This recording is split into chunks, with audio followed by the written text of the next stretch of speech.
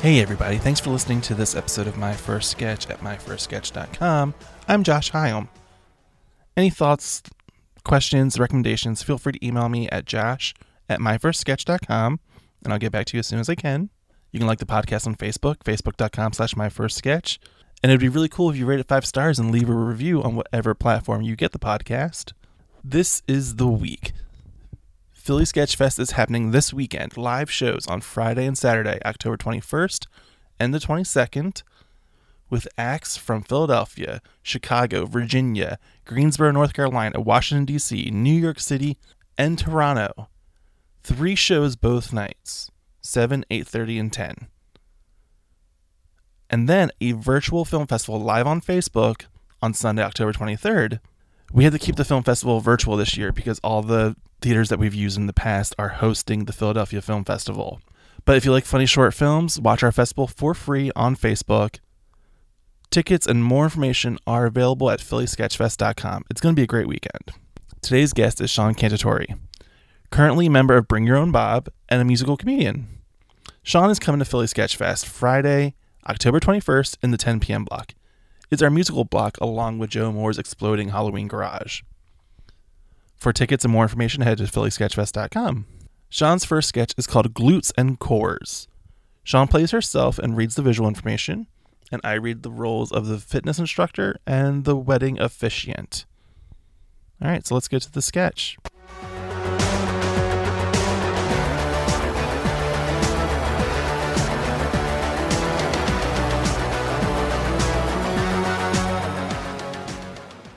Interior, gym. A workout class is doing squats in the background. Yes, ladies, engage those glutes. Engage that core. Work it. Engage. Engage. Engage. My glutes and my core are engaged. My glutes and my core are engaged. My glutes and my core are engaged. Sean, who is me, walks into the spotlight as the class continues with their squats. She has a realization. My glutes and my core are engaged to be married in spring. Wedding bells play. Dun, dun, dun, dun, dun, dun, dun, dun, dun, dun. I rip away sweatpants to reveal the suit on my butt and a bride veil on my front. Fake birds are chirping, and the workout class becomes the bridal party and officiant. Do you, core, take glutes to be your lawfully wedded glutes through pain in glutes and smells of 1,000 sweaty glutes? A stomach gurgling sound. And do you, glutes, take core to be your lawfully wedded core through cramps of core and core fatigue? A fart sound. By the power vested in me, you may now kiss the Sean fusses around on the floor, trying to figure out how to kiss her glutes and core, contorting her body. The wedding bells are playing as everyone on the stage looks uncomfortable and confused. Slow fade to blackout. Are you a fan of sketch comedy like Monty Python, Key and Peele, and Saturday Night Live? Have you ever wondered why their sketches are funny? Or maybe why that certain sketch didn't make you laugh? On the comedy podcast Sketch Nerds, we aim to answer those questions while having fun talking about the history and craft of sketch comedy. Every episode features a guest to help us break down our favorite sketches, as well as those submitted by listeners like you. So come nerd out with us and listen to Sketch Nerds at badmedicinecomedy.com/sketchnerds. My name is Samantha Russell. I'm a sketch comedian, and I have a prop and costume hoarding problem. So I figured the best way to get it under control is to start a podcast. On Should I Keep This?, I chat with other comedians about their experiences in comedy and our insane prop and costume collections. And on each episode, we both bring a beloved item to discuss whether it's a treasure or just trash. Sometimes it turns out no matter how much money or time we spent on a prop, the only thing we should be holding on to are the memories we've made along the way. So check out Should I Keep This? We have new episodes every 2 weeks, available anywhere you get your podcasts.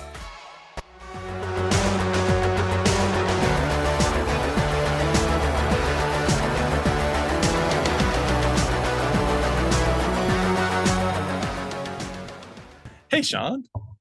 Hi. All right, so tell me about this sketch. First off, we probably need to go into a little detail of how you tried to like kiss glutes and core. Like, what was the actual physicality of that for you? I was on my back on the ground. I feel like it's truly impossible, of course. I was basically just rolling around on my back, and trying to I don't even know, honestly. It was so strange.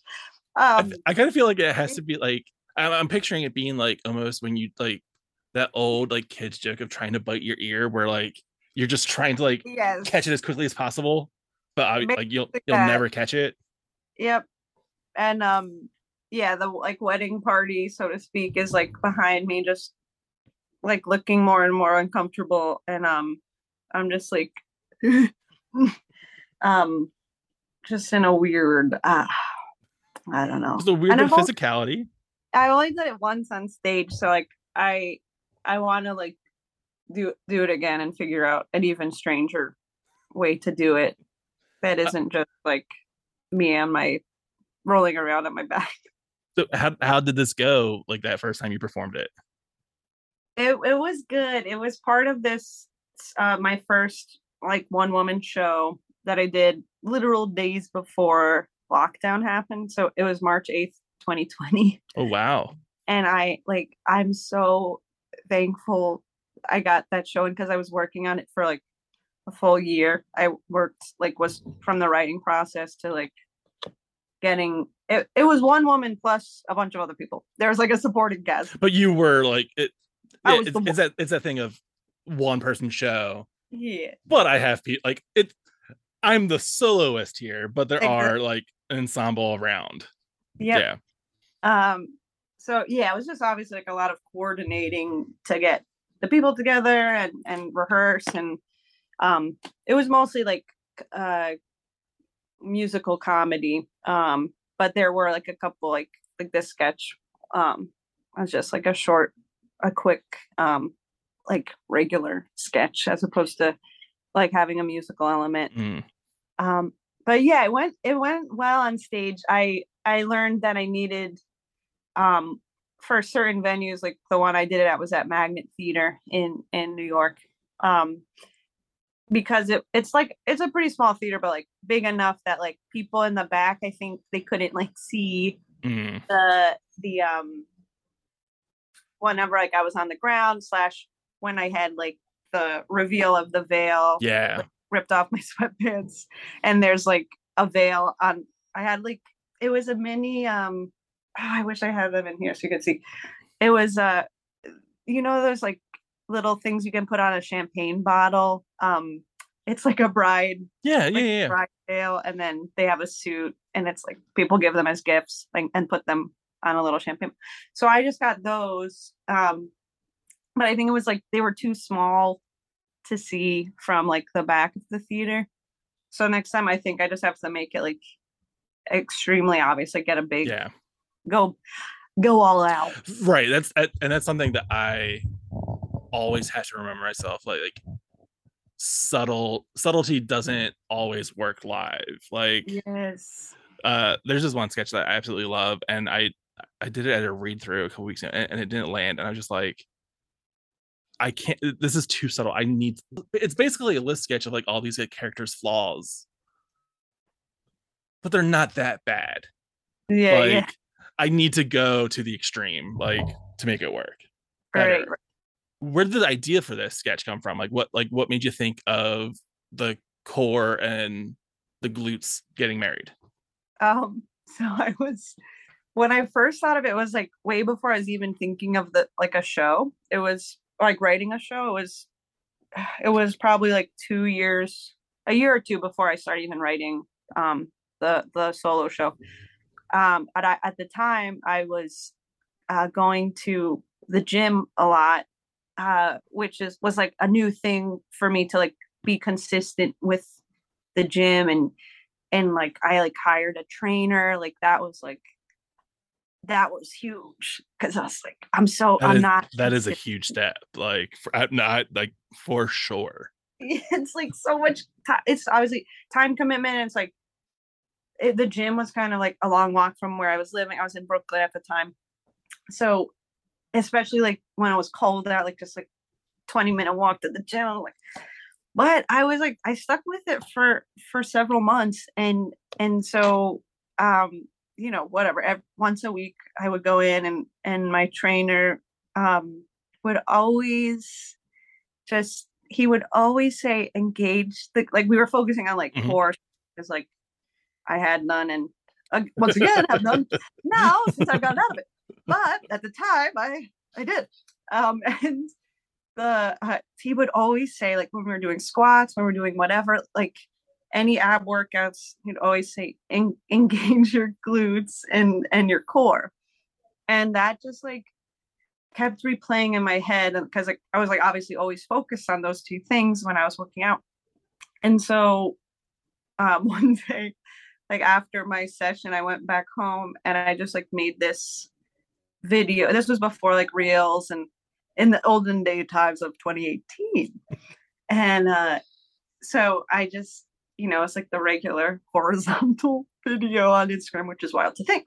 And I just made this really quick video of me doing squats in the living room and doing that beginning part. My glutes and my core are engaged. My glutes and my core are engaged. To be married in spring. So just like the obviously play on words. I just thought it was like the funniest thing. I had no other ideas than that sentence. But when I thought it was like hilarious. Like I'm laughing about it for a while. The next time I go in to the gym to tell my trainer, I told him the idea, and he kind of just like looked at me like sort of like, and then he was like totally serious. I was like, but so are you really getting married? So safe to say, we did not connect on a spiritual, comedic, intellectual level, but we were a good duo when it came to training. But yeah, that was even funnier to me actually than the idea itself. All right, let's go back to the beginning. What were you into growing up? What was your comedy fandom? Or like as a kid? Yeah. Let's start with like earliest memory of like, oh, this is funny on purpose. I've like thought about like music, like early music influences, but not as much comedy. Okay. I think the first like comedian I really remember watching was Carol Burnett, because whenever I was home from school, like if I was like sick not staying home, I'd watch TV Land on the TV, and the Carol Burnett show would always be on, and I just thought I thought she was the funniest. Like I haven't watched her in a long time, but I just remember seeing like a very silly woman on screen, and like I was like, oh, like I feel like that's me. Like I didn't have the thought, I don't think at the time, like, oh, I want to do this. Like I want to be a comedian. Because I was always kind of more growing up leaning toward music and like musical theater. So I wasn't like so much on like the comedy side, but I always like knew that I liked making people laugh. And so yeah, I just like very much identified with her, like felt like she was also like a kindred spirit. Later on, Adam Sandler became like my number one. Like I would say he's my number one right now, because he does like musical comedy, which is like what I ended up doing. And Maya Rudolph, like somewhere in the middle of those, like Carol Burnett and Adam Sandler, Maya Rudolph like became one of my favorites. And like because I like flare my nostrils a lot, and I do like very similar faces to her, people started bringing to my attention that like I reminded them of her, and I was like, oh my god, I'll take it. literally the best thing I could hear. So yeah, I was just doing today a sweater weather video impression at this dog cafe. I mean, it's a little too warm for sweater weather like today, but It as we is. record this, but tomorrow is supposed to be I'm sweater wearing weather. a sweater and it's hot. Yeah. I ask everybody this because I'm always curious. So since you brought up Adam and Maya, who is your favorite SNL cast member all time? I would have to say Maya Rudolph. Yeah. I have to say I her. assumed. Yeah. I mean, there's so many good ones. There's so many good ones. There is like, but I think he has to be it for me. The craziness of the longevity of that show lasting 48 years so far, and how much talent has gone through that show. Like, it's unparalleled. Okay, I feel like also Kenan, because also growing up I watched Kenan and Kel all the time. It's hard to pick one. I'll pick Maya, but then Kenan's a close second. Okay. Yeah, because Kenan and Kel was like my jam, and I remember like having such a crush on Kel, and his orange soda. But then I met Kenan though. Sorry, I go off topic so much. Go for it. But I literally met Kenan Thompson a few years ago, and like he was so kind, and he just like walked past me. I was volunteering at this event that he was like speaking at, and I was for Gilda's Club, and my roommate's really involved with Gilda's Club, and she gets compared to Gilda Radner a lot. Like they have like very similar looks and faces, so she got me like involved with volunteering there, and I didn't even realize that he would be there. So I'm just like directing people like, yes, right this way, like up the stairs, and then Kenan Thompson walks by me, and I'm just like, oh, I love Kenan and Kel. Like I didn't know what to say, but he was so kind and like was there probably for like over a minute, which is a lot of time for someone of that fame, of that caliber. As a walkthrough to something, to pause there for to talk to a volunteer. That's And it honestly didn't surprise me though, because just as far it surprised me like because like famous people are busy, have stuff to do. But as far as like him, I was like, oh yeah, that makes sense. Like he just sometimes famous people still like seem, even though you don't know them, they seem like they're like genuinely kind people. And not very many of them, I guess, but Kenan is one of those people. I feel like it's a bit weird, but yeah, we do have those assumptions of like, oh yeah, that actor's definitely a good person. Like, it's like an energy. And yeah, it's just so bizarre. Where we have certain actors where we're like, oh no, I would not want to hang out with him. Like, like see him in the thing. But yeah, very much. Kenan, yeah, he seems like a solid dude. He really, I mean, I'm telling you, from that 1 minute, I can tell you, he definitely is. So you mentioned about being musical comedian. So let's talk about the music influences. Like, what was that growing up for you? Like, who were your big shining lights for you, musically? I growing up, I listened to like a lot of Elvis, a lot of Aretha Franklin was like one of the earliest. I remember like singing. I just loved her voice and like would sing Respect all the time. Or we would listen to a lot of Elvis, Aretha, and then I guess like middle school age, we would always, like me and my family would listen to a lot of classic rock because my brother got into classic rock and he's a couple of years older than me, so I just was like, oh yeah, this seems cool. And we would listen to it like on the way to family vacation every year. Like we'd do this road trip to Virginia. So he'd always he would just put like a mix together, and Moody Blues was on there. Queen. I don't know if those are actually classic rock, but yeah, I think they've hit a classic rock point. Right. And so yeah, like I definitely like enjoyed listening to those. It's like very nostalgic for me, like whenever I hear those songs. But once I like became my own person and started in high school, like started writing my own music. There was this songwriting club, luckily, at my high school, and There was I a just songwriting club? yeah, That's a new one to me for sure. it was like I feel like it's a rare thing, or it was a rare thing at the time, at least. And Because this is a regular high school. This isn't like a yeah, performing arts. This isn't no, LaGuardia, like, no, or it was in Kappa here in Philadelphia.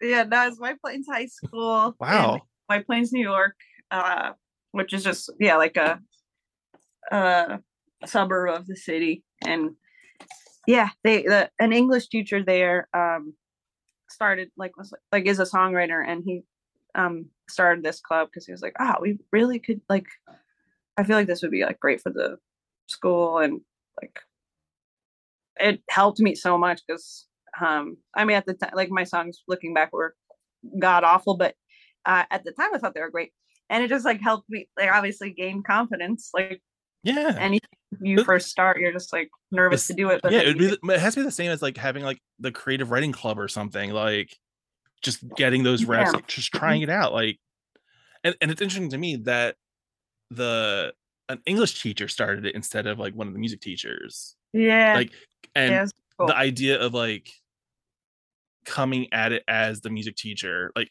and I'm probably like blowing my own preconceptions into this, but like he's going to come at songwriting differently than the band teacher or the choral teacher or whatever. Yeah, it's true. I never really thought about that, but yeah, very very true. I wonder if like because I always have written lyrics and music, like I play piano and like I like do it all together, but I know that some people like write the lyrics first. Everyone's different, so I wonder if like I'm still in touch with him, so I'll ask him like if he like writes the lyrics first usually, or there has to be like, yeah, is it poetry set to music, like, yeah, or music that finds the words later? Like, yeah, I'm always curious about that because I don't understand music. Like, I was very ignorant to it as a kid, so I never like really learned. Like, you could tell me something's like an A sharp, I will believe you. Like, I don't have that like pitch ear like at all. Like, people that can do like hit the note and know exactly what it is, like where in the octaves it, whatever. yeah. Like, No, I can't do that either. I'm like, okay, yeah, Sounds good to sure. me. I played trombone for 3 weeks. That was okay. Well, hey, that's more than a lot of people. So all right, let's talk about musical theater because you mentioned that too. Being a musical theater kid, I'm assuming you did like high school productions and maybe some community. Is there a favorite role that you've done within your like musical theater life? Yeah. Well, I started doing it like at a camp because I didn't get into musical the first 2 years of middle school. So I was like, oh man, how is that? I thought like in middle school, like everyone. I thought so too, but there were 2 middle schools. It was like a lot of kids. So, and I didn't know like how to really sing. I then started taking voice lessons because I was like shouting everything. So yeah, after I took voice lessons, I auditioned in 8th grade, got in. So it really does help. But so I'm trying to think like out of the theater, the like theater camp and like high school productions. I guess okay, one of my favorites was senior year of high school. We did Damn Yankees, and there's a reporter. It was like a supporting role, but I had one song, and like I was like, since I was like a sophomore in high school, like was like really like praying that I could get a lead, but like I knew that she always gave it to the director, like always gave it to like the seniors, especially for the women because there were more of us than men. So like the men would always would get lead parts even as freshmen, but because there were less of them. But yeah, the females would like, she usually did it like based on when you're graduating. So I was like, damn it. So finally, senior year, I got this role of it was like the reporter. Her name's Gloria. I don't know if it's that well known of a character, but she sings this song Shoeless Joe from Hannibal Moe. I don't know if you know it. I don't know. It's a super fun, like it's just her and then all the boys, like all the guys on the baseball team. And it's like Shoeless Joe from Hannibal Moe, who came along in a puff of smoke. Shoeless Joe from Hannibal Moe. It's like kind of like a hoedown song. So it's like it was super fun one to like finally have a song of my own like in high school. It's like, oh yes. And also it was like a big dance number. And I always felt like self-conscious of my dancing, like not anymore, but as like a high schooler, I just was like, they were always like the girls were like super good at dancing. And then I just felt like I was like this like tall, lanky girl and like looked awkward. And so it was like a cool I guess like help my confidence with just like having to, first of all, being the only girl in the number and like just being uncomfortable like doing any sort of dancing. So it forced me to do it, and it was so fun, so freaking fun. Is there a role that you like in the world of musical theater now that you wish you could do?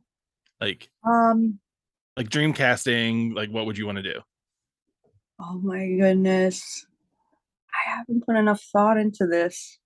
One that comes to mind is because my friends just saw Funny Girl, and I mean, I would love to play Fanny Bryce. Just already just shooting for Lea Michele. Just take over. Like first she can't read, and now you want to take her role. That's okay. I know. You know, I can sort of read, so that's a one up. But yeah, no, my friends who just saw it were like, oh, there was this one scene in particular that reminded me of you. I was like, we were like, oh, this would be so good. So I actually like know hardly anything about the show, but except I would love to sing Rain on My Parade. Don't Rain on My Parade. That's one that comes to mind. I'm trying to think of all the musicals I've seen recently. Like me and my roommate have been doing the Broadway Lottery a lot. So we saw, oh my gosh, Dear Evan Hansen. That was freaking amazing. That was one of the Broadway Lottery ones. Is that one of those shows that's like just much better live than it? Well, because apparently that film's awful. Oh, I haven't seen the film. I haven't either, but I'm sure it's better live because they do a lot of awesome like choreography and screen. There's like a lot of like screen stuff going on. Like they have all these. Where like all the coolness of it being theatrical doesn't necessarily translate onto like when you're actually just playing it in a school. Like, I would assume that the movie does not do it justice as much as the stage version. Yeah, because the music is I think it's so good. Like I'm not too familiar with like the more recent like contemporary musicals. So it was cool to like, and that's like one of the more contemporary ones, and it was awesome to see a show like that and love it so much because I didn't know if like our school would always do older musicals, so I was like, and I'm like into jazz music and like jazz tunes from musicals, so that's kind of like I'm more familiar with that. So I was like, oh man, I don't know if I'm gonna like it because like a contemporary musical, but then it was freaking amazing and terribly sad, of course. But also just the acting and singing, it was all incredible. IMHO. I mean, contemporary musicals, they're still doing good stuff. Like, as we get the touring companies come through Philadelphia, I'm trying to see as much as I can. Like, I don't expect to cry and stuff, but when it happens, like Come From Away, like I've seen it. The end of it is that's because if you have Apple TV, they shot it like on stage as a movie, So you still get that theatrical Oh, like experience okay. of it, and it's really delightful. And yeah, because Awesome. and it's because it's 9/11, so Right. it's gonna hit at something. Gonna hit Yeah. gonna hit home for many people. Yeah. Uh, but yeah. Ah, Okay. So all right, what starts first? Do you, as a musical person, do you pursue music first or do you pursue comedy first? Like Um, as I- you become an adult and start venturing into those spaces. yeah. I started pursuing music first. Uh,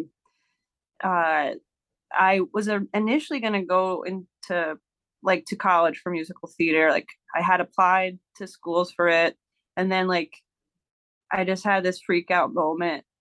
Not even like I wasn't pressured by my parents. Like I don't know if it's like just like a general society pressure, but I was just had it in my head like, oh no, I can't make a living that way. Mm. I have to. I just started like got in my head like I should be a music teacher instead. And so I then like at the last minute started applying to all these schools for music ed instead, and was not at all what I wanted to do. But like at the time, I guess convinced myself that that's what I need to do, like to have a stable job. And it's funny because like now I don't have a stable job at all. I'm like performing mostly for a living. So just yeah, at the time when you're 17, when you have to make like a humongous decision. It is So absolutely bonkers and that our society cannot thinks it's believe okay to let 17-year-olds make any of those decisions. yeah. Like No, I had it's no idea what I was doing. Yeah. It ended up being a great like I truly hated the academic part of college. Like I just didn't like music ed. I didn't like there were only a few classes that I liked, and one of them was like a musical theater elective that I took. Mhm. But it was I'm still very glad I ended up going initially for music ed because that like I was in the music school and like that's where I met like all of my Yeah. close friends. Like they're still my closest friends now, and it's also like where um like I started taking jazz piano lessons, also an elective, not part of my major. Um and that like expanded my like musical growth, like just helped me grow so much as a songwriter. And um my music like really changed after I started taking jazz piano, because before that I'd just taken like classical piano with the same teacher for like 10 years, who was like pretty old school, just like church organist, like had a very like set way of doing. um so yeah, jazz piano was like blew my mind. Um and that's like college is also where I started my band. So like that's like in college, probably like my sophomore year, junior year, I was like, oh, this is what I want to do. Like when I started like getting better at songwriting and playing live, it's like, oh, this is what I want to do. I like want to be like a touring musician. I want to sing my music, like sing my songs for the world with a band. So I was like set on that for years. Um and then comedy kind of came in like So yeah. where does comedy show up? Like how do you start tiptoeing into the comedy world? So I had thought about doing improv in college because there were some programs, but I just like never end up doing it. Like whatever, I was lazy. I was too lazy. I was just not like. I was like, I'm just gonna do my band, man. And so after college, I ended up graduating with like a communications degree, which I don't use in any way. But I moved home after I graduated, and from Temple, Philly, and I moved back to White Plains for a few years, with my parents, and I was like working as a bartender for 6 months only because I also hated bartending. You know, you try things and it doesn't work out, and you Yeah. try something. So, but bartending was hilarious, and I just prefer to make drinks slowly and not have the pressure of people staring at me opening a wine bottle. It's terrifying. So, from bartending, though, a friend I made had just started taking classes at this improv theater called Magnet Theater. And he was like, I think you should do it. Cause like we would joke around and like, I always like knew like people thought I was funny and like loved to make people laugh. But like, again, didn't really think too much like, oh, this is a career thing. Then he suggested, he was like, you should really take classes here. So I like took their like free intro, like just like a one time free intro class. And it's like, okay. So I ended up like going through all the levels and like, I'm just, again, so glad I did that because that was like 5 years ago now. But and I was like super into improv for the first couple of years, like any like improv Cult member. You can say cult member. Yes. You can say cult member. It's fine. Truly a cult. And so I was like, oh yeah, like once auditions came around, like after I went through the program, like that was like my thing. I was like, I need to make it. And I was like crushed when I didn't make it onto a team. And looking back now, it's like, oh no, it's so silly that I was so sad. But it like really helped, like being in a comedy community. Yeah, it so helped me. Like same thing with like songwriting club in high school. Like it just it helped me, like embarrassing yourself on stage so many times doing improv really like humbles you and like kind of makes you feel like you can do anything after doing that. So that's where I started getting more into other forms of comedy. Like then I started like doing this sort of some of the, like the sketch program, or like they had like sketch auditions. Started getting into that. And then I was like, oh, I don't know when actually, I think it was watching Adam Sandler's special that like got me into musical comedy more. His like 100% Fresh special, which was like the more recent one a few years ago. I think after watching that, I was like really motivated. I had written like some like little ditties, like short, silly songs, but once I watched his special, I'd like literally cried laughing the whole time, which I usually don't watching TV or anything.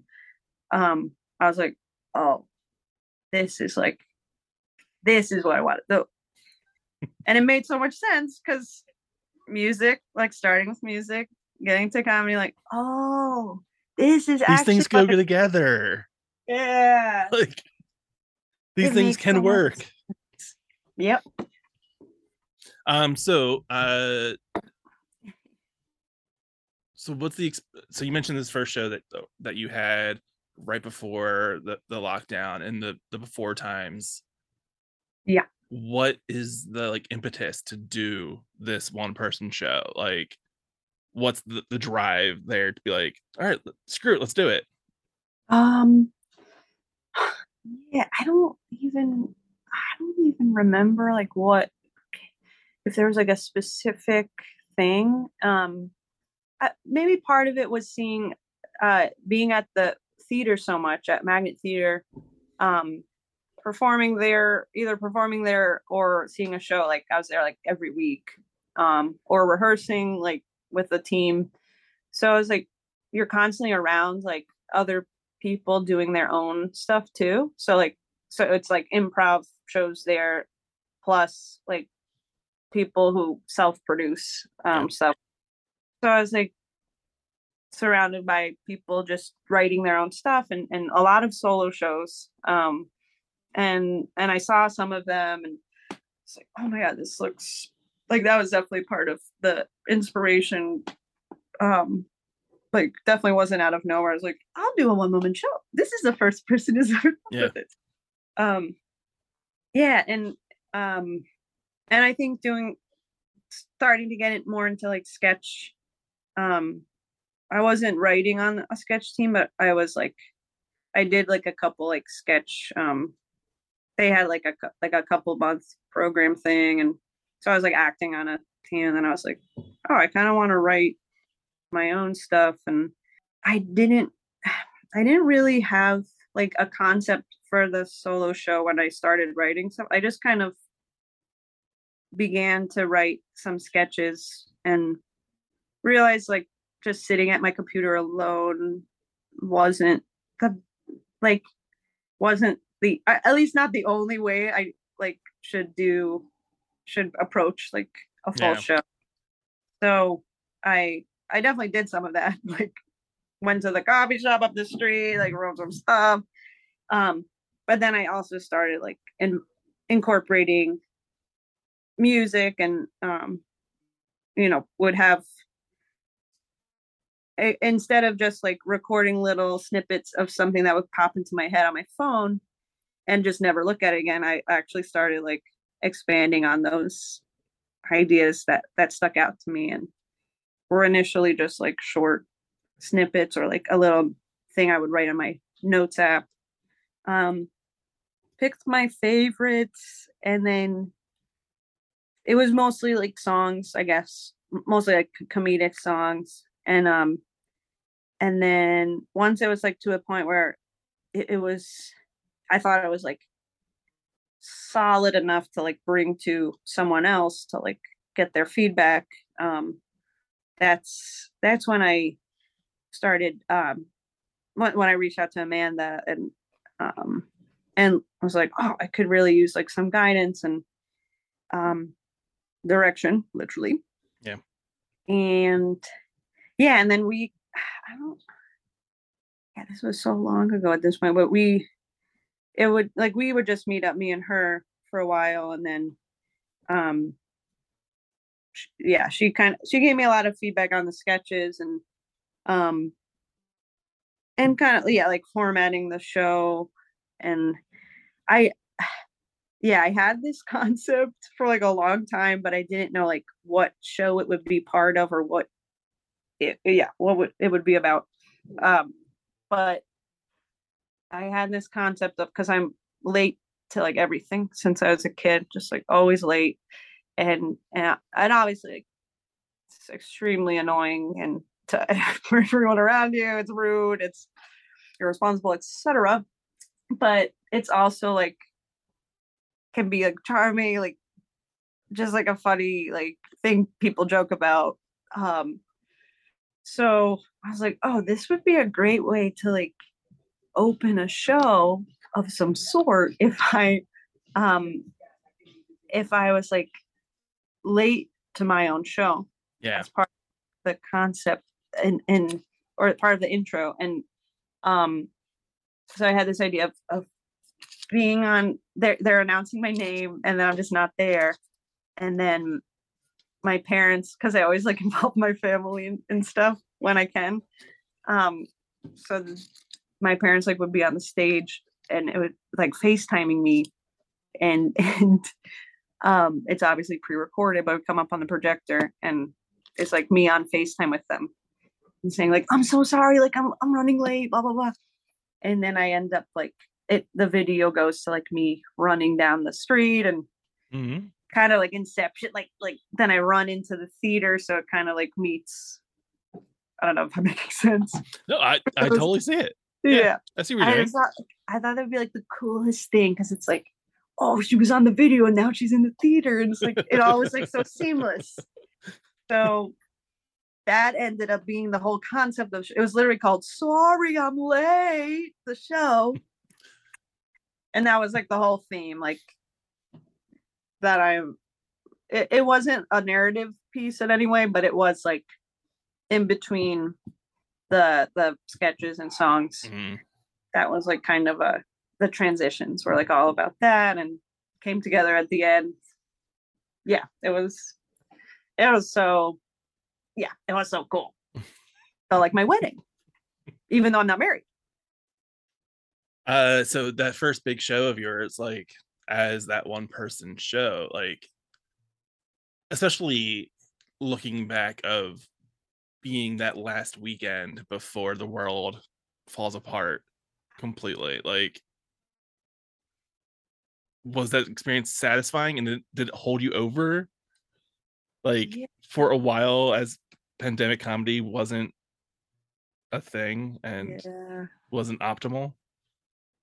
Yeah, that is a great way of phrasing it, because it really did hold me over. Like I um of course there was like a lot of sadness attached too, because I felt like I was, after that show, like I said, it was like I felt like it was like my wedding night, because I felt just so happy and proud of myself, and like just like felt so good, obviously, to see a full theater of people who, mostly people like who love me and who I love, and I felt like, oh, this is like something so special. Like I could do this again, and I could like make money from this and take it to different theaters.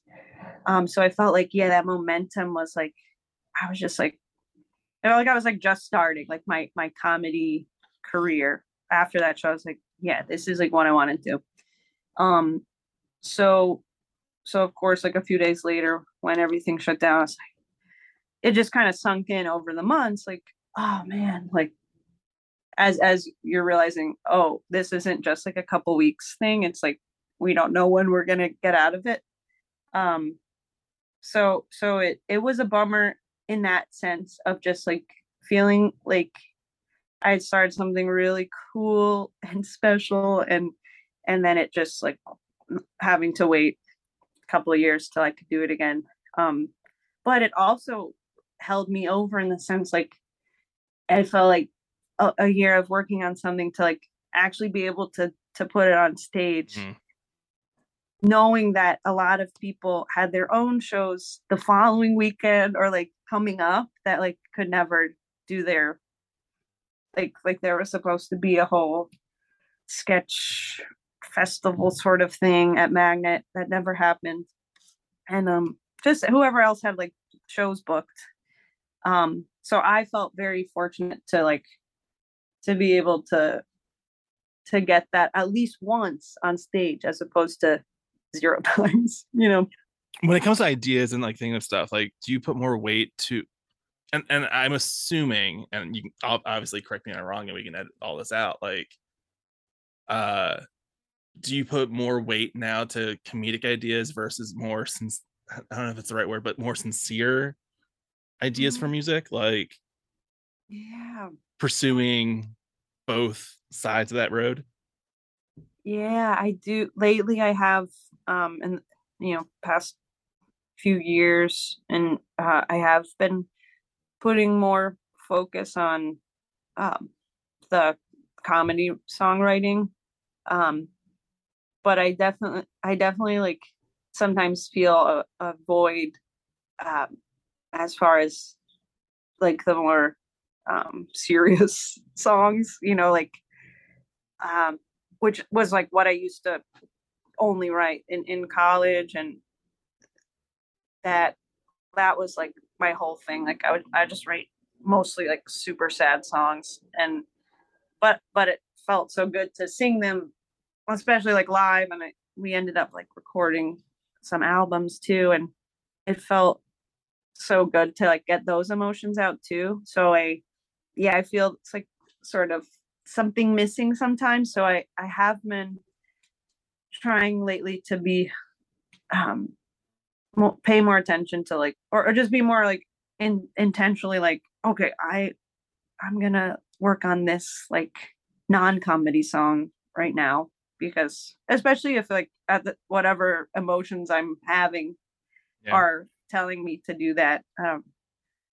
So yeah, I also feel like when I was mostly sad songwriting, I was like not in a as good of a, like a mental like health state. You were in a sad songwriting mindset. Yeah, so it like also makes sense that comedy, not that I'm like always happy chipper every day, but it definitely like have a better head on my shoulders, and I'm obviously older since that's how time works, but yeah, just have learned more about myself, and um Yeah.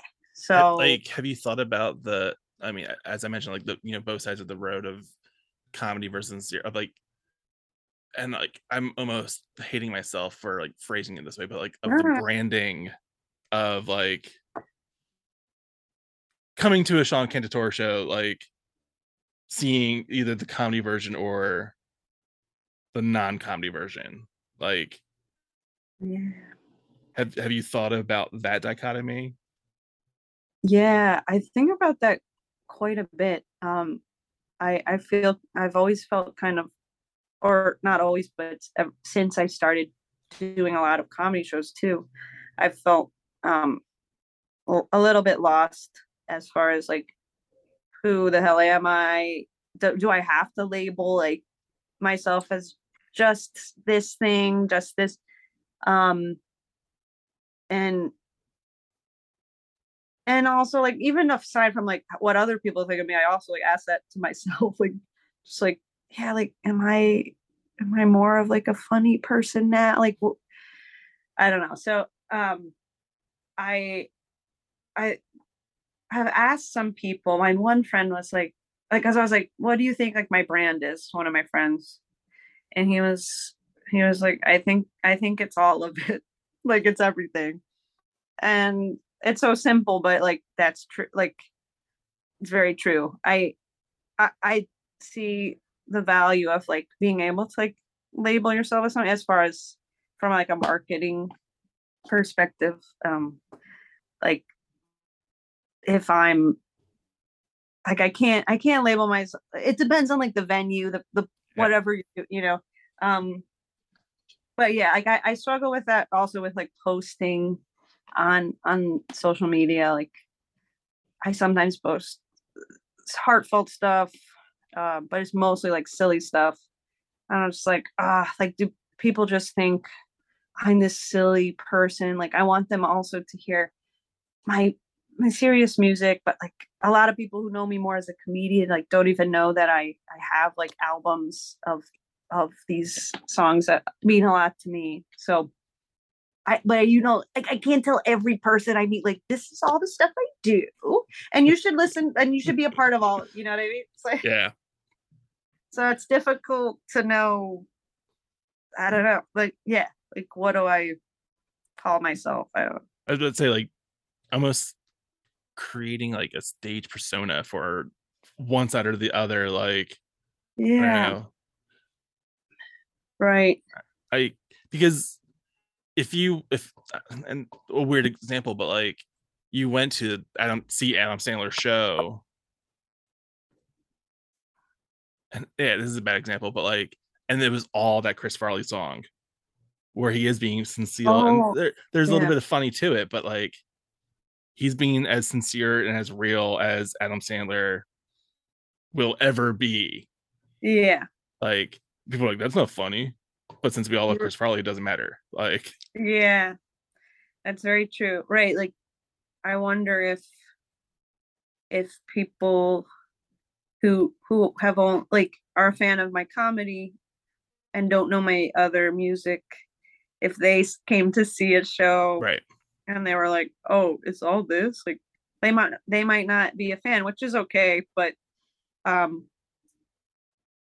but I would love for to be able to do, yeah, like it's difficult, like for a comedy festival or like a show labeled as comedy.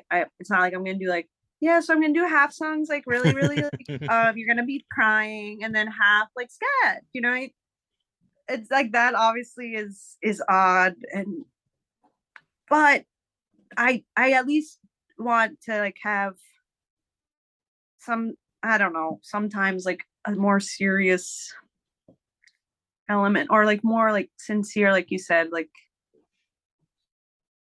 I don't know, like connect, because I people can relate, obviously people relate to comedy a lot too, like, but I don't know, sometimes it's good to have like at least one thing that's Yeah. like you said, like Adam Sandler's thing, like it was like a perfect amount, I thought, of like heartfelt Right. stuff. But if he had done that like kind of heartfelt like sincerity throughout the show instead of Yeah. being the Adam Sandler that we've known for the last 30 years. Yeah. I feel like people would be mad almost like. Definitely. So tell me about Bring Your Own Bob. Oh yes, Bring Your Own Bob. So that's me and my roommate I mentioned earlier, Nicole. Who I've talked to before. Oh my God, you have? Yeah. I didn't even realize. Oh my God, Yeah. I have to tell her after because I was like, I didn't even tell her who it was because I didn't know she knew you. That's so funny. Yeah. You Probably guys have met like 2019. Yeah. at a festival. I saw what is it called? I saw the Parent Trap show at like Amazing. NY Sketch Fest. Yep. It's so good. 2018, I'm gonna assume. Okay. And then I talked to the both of them on the podcast shortly after that. Right. I remember you were saying in the email you were saying how you were going to see our show. Yeah. I was like, oh, that's so interesting. Like, but I didn't even think anything of it, like that you knew Nicole. But that makes so much sense. Yeah. So we started performing, like doing musical improv. Or actually, no, our first show together was 2019. So we only met in 2019 and became like we met. I talked to her before you even met. You literally have known her episode longer. 111. Yep. Okay, you've known her longer than me. That's insane. Wild. I know it feels like we've known each other forever because like we became so close so quickly. And of all places, we met on the Magnet Theater Facebook page. Mm-hmm. I was inquiring about improv for senior citizens because I was like, I love senior citizens, and like I used to like perform music at assisted living homes. I was like, once I got into improv, I was like, oh, I would love to like do improv workshops with, or just like something like fun, like incorporate that. And then I inquired on the Facebook page, and I don't know if do you know James Quesada? I know the name. I don't think we've ever met. He's the director actually of the Parent Trap show. Yeah. And a great friend. And he tagged Nicole, was like, oh, she's done this with Gilda's Club. So we like messaged, and I was like, oh, can we meet up? Like we decided like we'll meet up in person and to talk about improv with elderly people. So we met up and then didn't talk about it at all, but started planning our own musical. So yeah, I guess you can say it was meant to be. And to this day we haven't discussed elderly improv. But we from there like realized like, oh, we have a lot of the same interests, love musical theater, love being silly and doing musical improv and all that. So we started a duo. We did like a cabaret type duo show, and then from there just like started mostly doing musical improv, and it was like mostly like Magnet and Pit, but I like neither of us had ever like had a musical improv like team.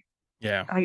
That was like that we felt like that like that much chemistry, because like there's like certain, it's hard, like you're put on a random team sometimes like in classes and stuff, like you never know if you're gonna jive with people, but me and her just really gel on stage and in real life too, obviously. So just being friends in real life like helps so much when you're comfortable with someone. So yeah, we started that like literally 3 years ago this month.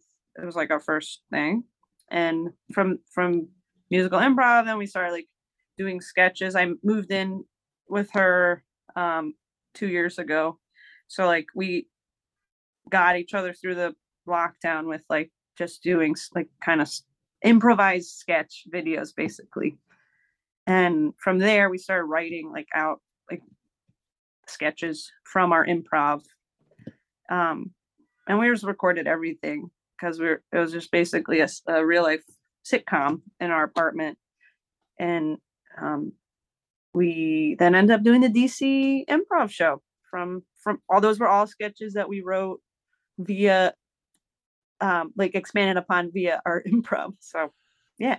Was that like the first live show of this of that sketch duo? Like, Yeah. how did that go going to a different city? Um it was Like it was versus like your home crowd of at Magnet yeah, or Pitt. Like, right. Wow, that's so true. We have not done this sketch show here yet.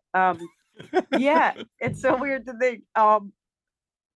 Yeah, it was really cool. It was definitely weird to like perform in front of people, like mostly people we didn't know. There were a couple people in the audience like who we knew who just like are in DC. But yeah, kind of like we were like we don't know what to expect. Like, are they gonna think we're funny? Our stuff isn't like it's odd, and I mean everything's odd, I guess. But it's not like we're like, all right, these are the sketch rules, like sketch 101. We don't go by that.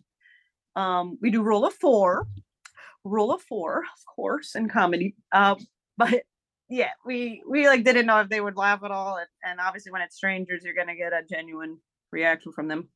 But it ends up going really well. Like, uh, it was I probably a mixture of confusion and laughter in the audience. For we did two shows in one night. Yeah, so I had a great time. I think Nicole did too. Like we felt great after. We had also like a musical element to one of our sketches, which was awesome. Um, and like incorporate some improv in there too. Um, which you can't do with everyone in sketch. Like again, if you're comfortable with someone, you can yeah, kind of feed off yeah. their. You don't want to do improv with me. Like, it won't work well. I'll torpedo that so fast. I only say no. I always say no. No, Yeah, but yeah, we had a great time. We learned a lot too, like of what we need to do for next time, and luckily we had a second show, so like we changed up some things that didn't work in the first show. Like, yeah, you almost had the immediate like ability to improve and learn like within the hour difference between. Yeah. So the balancing act of doing the solo musical stuff, starting with the duo with Nicole, whatever else you're going to do at Magnet, and hanging out with whatever other project shows up. Like, is there a part in your head of like dividing what idea of comedic ideas going towards song, going towards the duo, going towards whatever else? No, to be honest, I don't have like my brain doesn't work that structured in a structured way. Unfortunately, I wish it did. But yeah, I kind of just go with like what naturally comes, which is frustrating sometimes because I'm then I feel like I'm just like waiting for something to pop up in my head. But it mostly has worked because me and Nicole will like think of ideas together a lot of the time, like when we're just conversing, telling each other stories, whatever. Or we'll think of it on our own and then text the other like, oh, this is like, we just know it's like, oh, it's perfect for Bring Your Own Bomb. And then like as far as like the songs usually just come like I'll record an idea that I have for a song because it's usually like I'm not in my room. Like my creativity doesn't really come from me. Like I wish I could no, set up anyone who does that is a psychopath. I know, that can like, just sit in front of a blank screen and write something out. It's always when you're out in the world, like exactly quickly like yelling at your voice memos to like remember the idea, like notes apps. That's how Moleskine Bilks make so much money, are dumb little comedy writers trying to remember stuff. Like, yeah.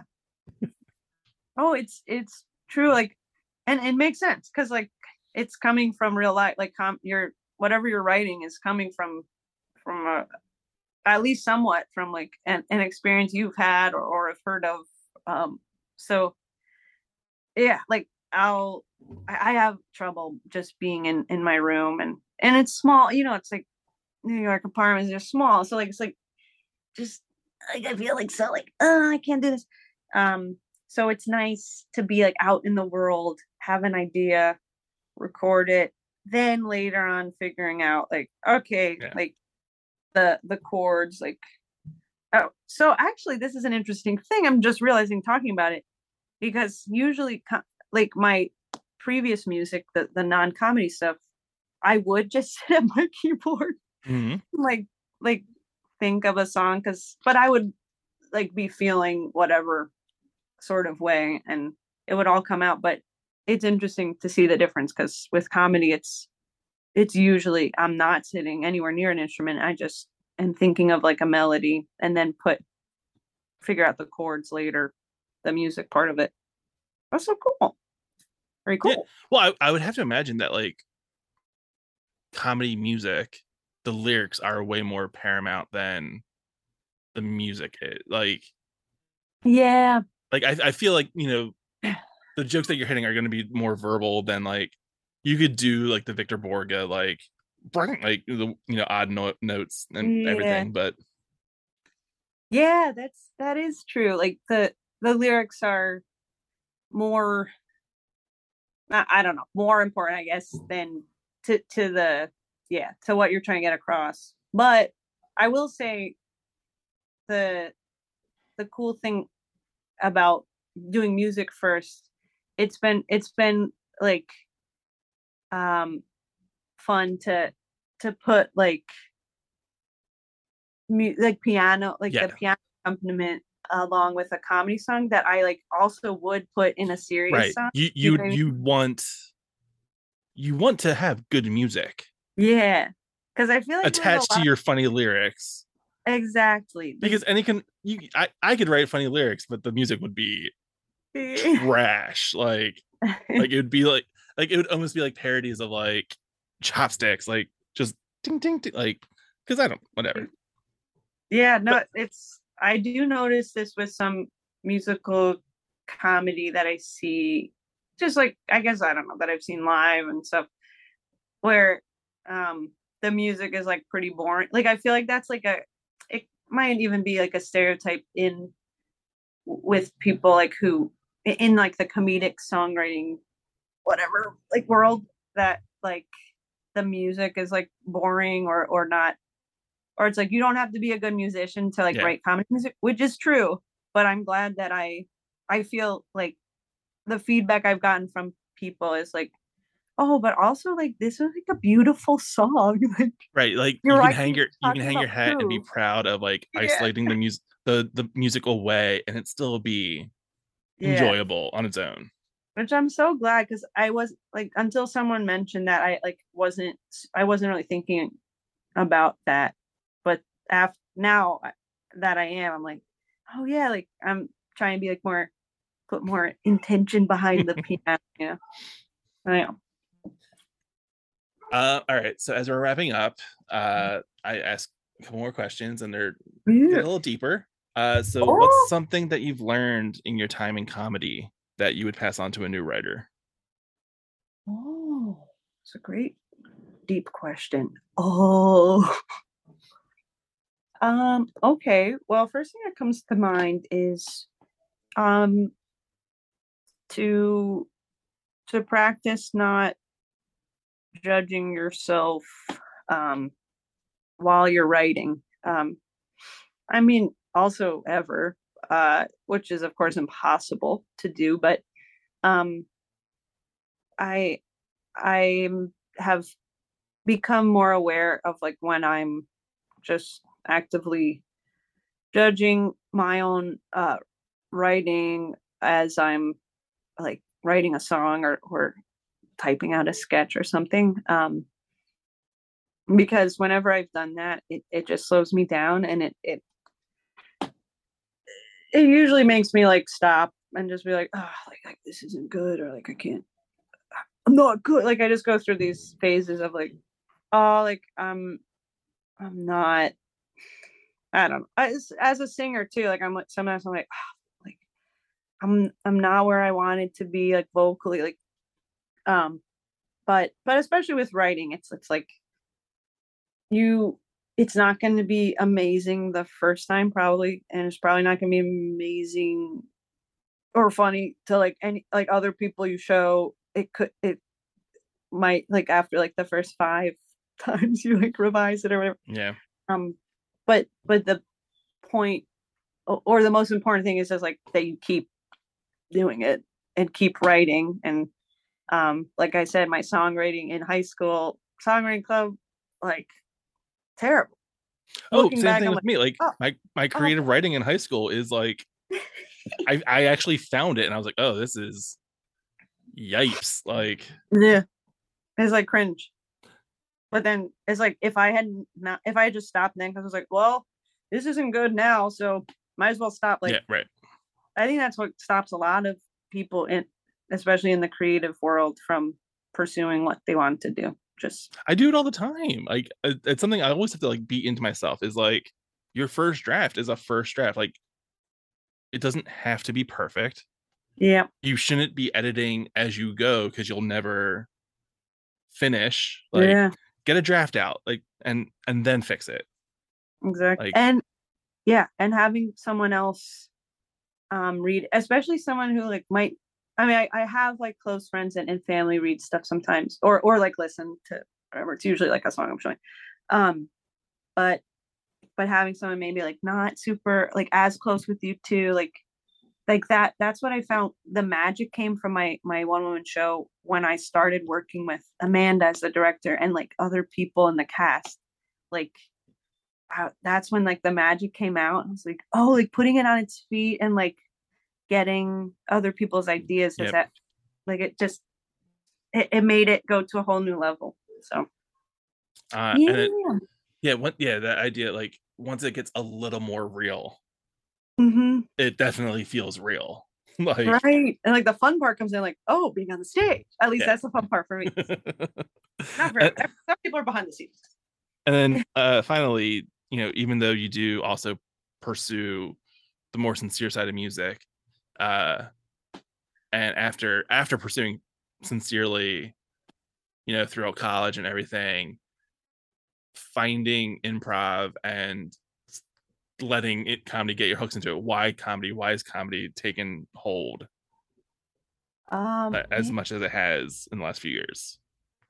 I think it's because it's like what I like on stage. That's what I feel like. That's when I feel the best. Like when I'm making myself laugh and the audience laugh. Like that's when I feel like I'm most myself, and like it feels right. Like it before comedy, like music was what I thought felt right, but now that I've experienced that too, I'm like, oh no, this is, at least right now, like it could change, but this is like what I feel like I'm when you're like, okay, what's like everyone has like their own gift, and I'm like, okay, this seems like the gift I can give to the world is this right now. Like this is what I want to focus on, and it's so important to like follow what you feel best doing, you know. And yeah, there's just, and also like most of the time on stage, like I don't have other like, I have like intrusive thoughts a lot, so like those just don't really come in when I'm on stage, like, which is like the only time they don't come in, you know what I mean? So it's pretty awesome. Nothing like badgering me, you know? Yeah, it's nice to be able to stay out of your head and just do it and make people laugh. Yep. All right. It was very gorgeous. Thanks, Sean. Thank you so much, Josh.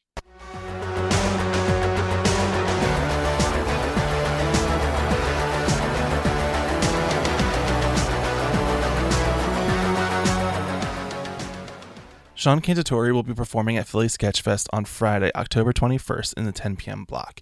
Tickets available at phillysketchfest.com. On Saturday, October 22nd, she heads to Washington, D.C. to perform at the D.C. Arts Center with Rails Comedy. Then, October 28th and 29th, she heads to Greenville, South Carolina at the Alchemy Theater. Follow Sean on Instagram, Twitter, TikTok, and YouTube at Sean Cantatori. And like I said at the top of the episode, Philly Sketchfest is coming back with 2 nights of live shows on October 21st and 22nd. Friday at the Playground at the Adrian, Saturday at the Skinner Studio at Plays and Players. Then a virtual film festival on Facebook on Sunday, October 23rd. All of the information is at phillysketchfest.com. My First Sketch is a Philly Sketchfest production. You can find out more information at phillysketchfest.com. Follow Philly Sketchfest on Instagram at Philly Sketchfest. The music on this episode is by the band Nono, which you can check out at nonoband.bandcamp.com. Like My First Sketch on Facebook, follow the show on Twitter, rate, review, and subscribe wherever you get your podcasts. This is Josh Hyam. Thanks for listening. Go see some comedy, especially Philly Sketchfest this weekend.